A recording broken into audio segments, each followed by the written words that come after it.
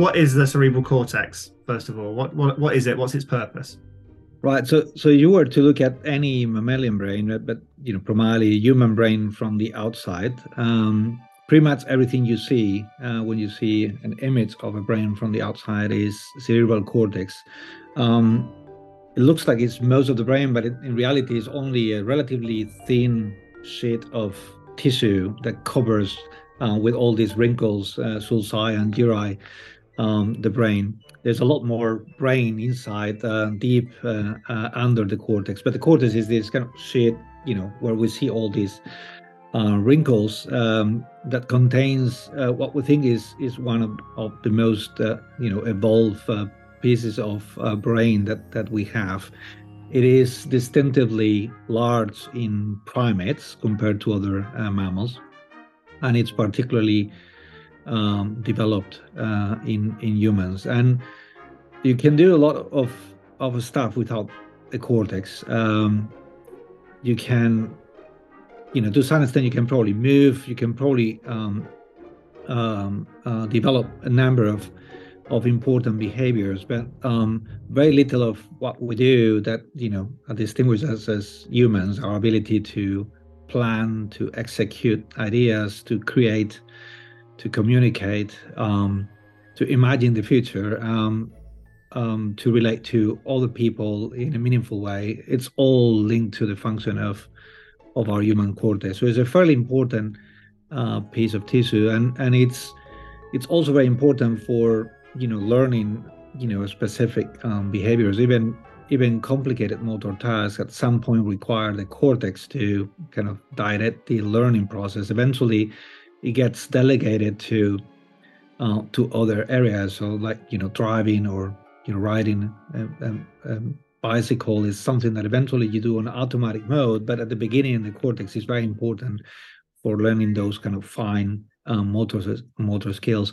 So obviously there are many other regions in the brain that are very important for us, but the cortex is one of them, of the perhaps most unique among primates, and that include obviously humans. And tell us a little bit about the relationship between mental health conditions, neurodevelopmental conditions, so schizophrenia, autism, and abnormalities in the cerebral cortex. What's the link there? Right. So until relatively recent, we have very little, direct link, and I guess that there are several elements that have brought everything together. One is that, as I was describing, a lot of the things that actually go wrong in many neurological and psychiatric conditions are related to what distinguishes us as human beings, ability to communicate or ability to relate and that sort of thing. So that absolutely suggests that the cortex is important, and there's fairly good evidence from imaging studies, non-invasive studies in humans, that the function of the cortex is compromised.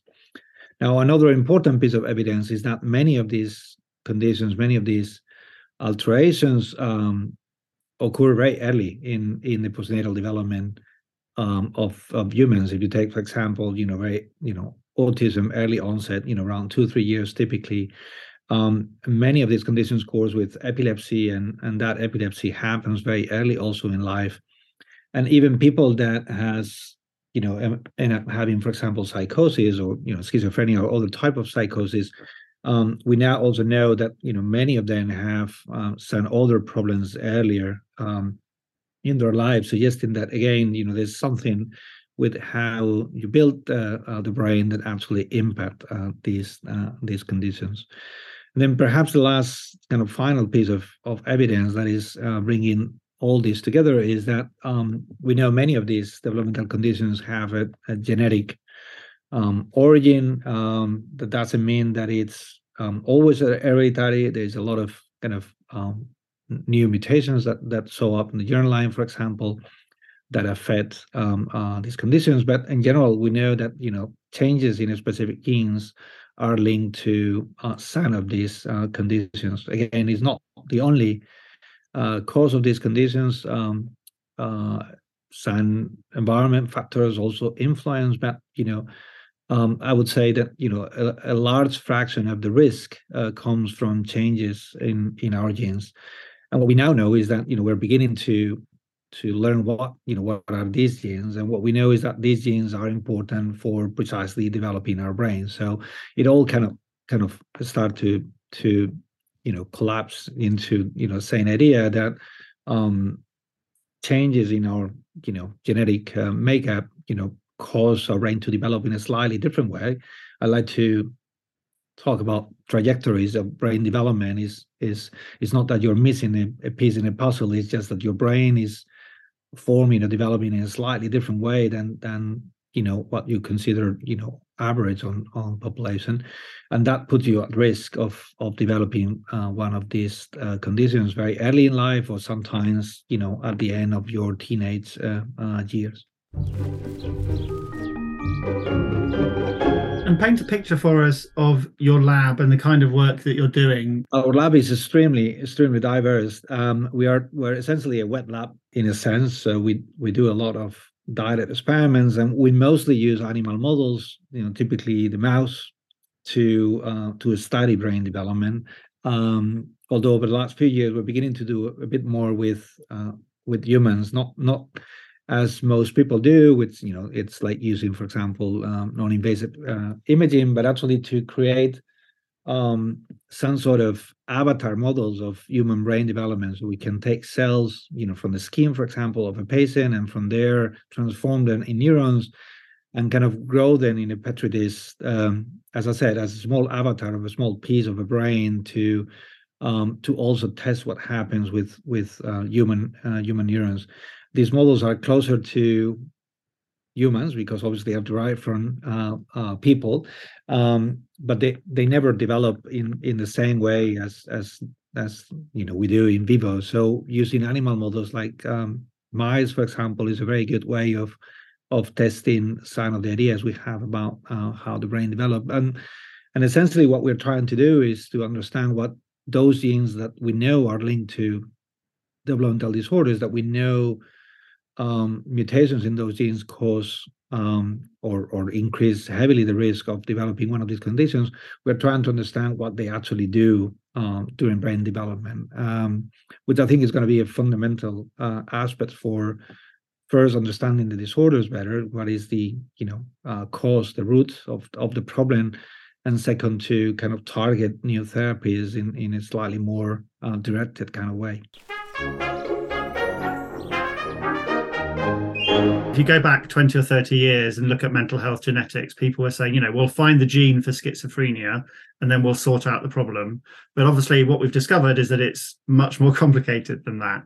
The last 10, 20 years has been amazing, and the advance in genetics is incredible. We now have, great certainty about what genes are linked to these conditions. It's probably only the tip of the iceberg. And, there are two large classes of variation in these genes. In a very small fraction of the cases, these are mutations in relatively few number of genes that has what we call high penetrance. So a mutation is a rare mutation in one of these genes is very likely to cause a disease. It's kind of a massive change in that gene. For example, the gene is no longer being functional in the cells in the brain.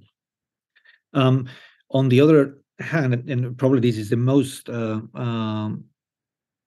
abundant case, you could have hundreds of very small changes in the genes, and none of the changes on their own is very important on its own, but is the summation of these dozens or hundreds of changes that may cause the problem.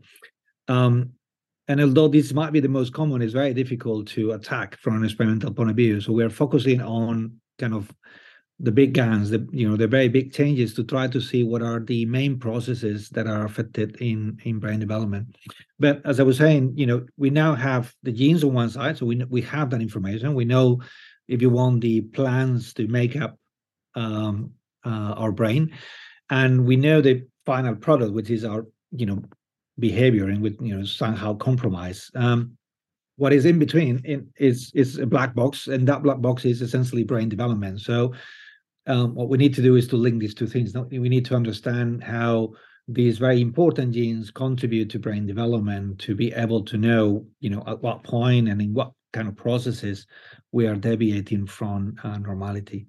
Now, this is, I'll talk about this in my presentation this week. And there are no simple solutions for very complex problems, and this is indeed a very complex problem. For example, one hypothesis or theory about some of these conditions is that in the cortex we essentially have two main classes of neurons, ones that provide excitation and ones that provides inhibition. And we know that the balance of the function of these two populations is very important, and that is kind of a graphic idea that is relatively easy to see. You have a yin and a yang, and you cannot have too much excitation without balancing inhibition. Now, this as a concept works well, but in the brain, probably in the cortex only, we have over between 50 and 100 different types of inhibitory cells that are are doing completely different things. So the devil is in the details. It's not just as simple as let's fix this balance between A and B. It's a very large a set of variables that we need to understand and eventually elucidate what the problems arise in each of the cases. So I think that in that sense, neuroscience may contribute to solving this problem by identifying precisely, for example, when and where specifically these genes are important during brain development. And we need to get that level of detail to be able to somehow predict how these brains are built in a slightly different way. And that may actually begin to help us to to think what is the way we're going to try to fix the problem. We will not be able to use big guns to solve this problem. It's going to require very precise sort of interventions, and I predict that these are going to be fairly tailored to, I wouldn't say all the way down to a single individual, but we will need to stratify these conditions much better, link it to the underlying biology to be able to come up with reasonable therapies. I speak to a lot of different scientists from a lot of different fields. So I spoke to Robin Murray for this podcast last week, and he was talking about 50 years of schizophrenia and our understanding of schizophrenia as a thing, and how that's developed in his career. And he was talking about the real importance of understanding not just the brain development side of things, not just the genetic side of things, but also obviously the social environment and life experiences. And we didn't think much about social adversity or child abuse 50 years ago in relation to schizophrenia, but we understand now it's really important. It feels like it's easier for scientists like you to understand what's going on in, that field of research. And it is for people who work in that field of research to know what the hell you're talking about. And I wonder if there's something that we need to do better in terms of collaboration and in terms of science communication across these still quite siloed areas to actually bring together the real solution. Yes, I think that I'll say two things there. One, and I think that we are achieving this at our faculty at the IOPPN, is that you need a constant dialogue between clinical scientists and basic scientists. And I would say that at least for me as a kind of fundamental discovery scientist, being able to talk to my clinical colleagues is extremely valuable, because they are the ones that can actually provide the guidance of what is actually relevant for the patients. And in that sense, it's good to go away from kind of textbook definitions and really begin to think about what is the actual problem that needs fixing, what are the symptoms, what are the problems that these people are experiencing, and that we can actually tackle, and not just from an academic point of view, but also, as you were saying, we're learning a lot more about how, for example, environmental conditions have a huge impact on disorders like schizophrenia. Now, that doesn't happen through any magical process. It happens, adversity, for example, it happens because it actually influences physically the development of your brain. So if you're raised, in adverse conditions, if, social or, environmental, food deprivation, many other things will affect the way your brain develop and will, render a brain that it's, functional, but it's at risk of, sliding into a non-functional kind of state. I mean, if you think about it, and I'm really very interested in this interface, psychology largely deals with people whose, I would say, hardware, it's perfectly fine, or reasonably fine, but needs to find, ways of dealing with their mental processes to help them to cope with, whatever conditions or adversities they may have. But we tend to think that that field of psychology generally leads with deals and help people whose hardware to some extent it's perfectly fine. But they need to identify the kind of mental processes and tools that will help them to have a stronger personality and being able to cope with adversity and that sort of thing. But if you think about it, this is a very thin. There's not such a thing as a perfectly fine brain and a perfectly a normal brain. It's sort of a continuum, right? Of brains that have formed in different ways, and in some cases, we obviously recognize that there's a pathology that is something that has been built in a slightly functional or non-functional way. But you will require the interaction between specialists of different in different fields to be able to deal with it. And at the end, it all physically impact your brain. And behavioral therapy, for example, in psychosis, people coping with mental health problems works because you essentially modify connections in your brain, right? So through these behavioral processes, again, not magical, you are just modifying your brain circuits, because the brain retains such an amazing plasticity even in the adult brain. So I agree with what we discussed, said earlier. You are going to need these kind of multidisciplinary approaches to uncover what was wrong in these conditions. I would say that neuroscientists would tend to go to the easiest possible experiment, and in this case, if you take the spectrum of problems that interfere with mental health, the genetics is the easiest problem. Is we want the one variable change as defined as possible, and then we can look at the outcome, which is already extremely complex because the brain is a very difficult place to study. Any other thing, as I was saying before, instead of the rare mutation, it would be probably better to model, hundreds of small mutations, but that experiment is a lot more difficult. And if you go to, environment, conditions, for example, adversity, that's an even, farther multivariable complex thing. What is it? Is the relation with your parents? Is the social relationship? Is the food you take? Is the fact that you are in an environment in which there is drug use? What of all the what all those factors dealing with adversity is influencing brain development. So I would say that from our perspective, all those we recognize that those are very, very important, but we tend always to go to the kind of minimum common denominator. What is the simplest experiment we can do, considering the whole complexity of the system? I would say, we will evolve. I mean, over the next, 10, 20 years, we will be able to do more complicated experiments once we understand a bit better, what happens on the simple ones. You've given one of the keynote speeches at the 2023 IOPPN Research Festival. Give us a little taster of what you're going to be talking about there.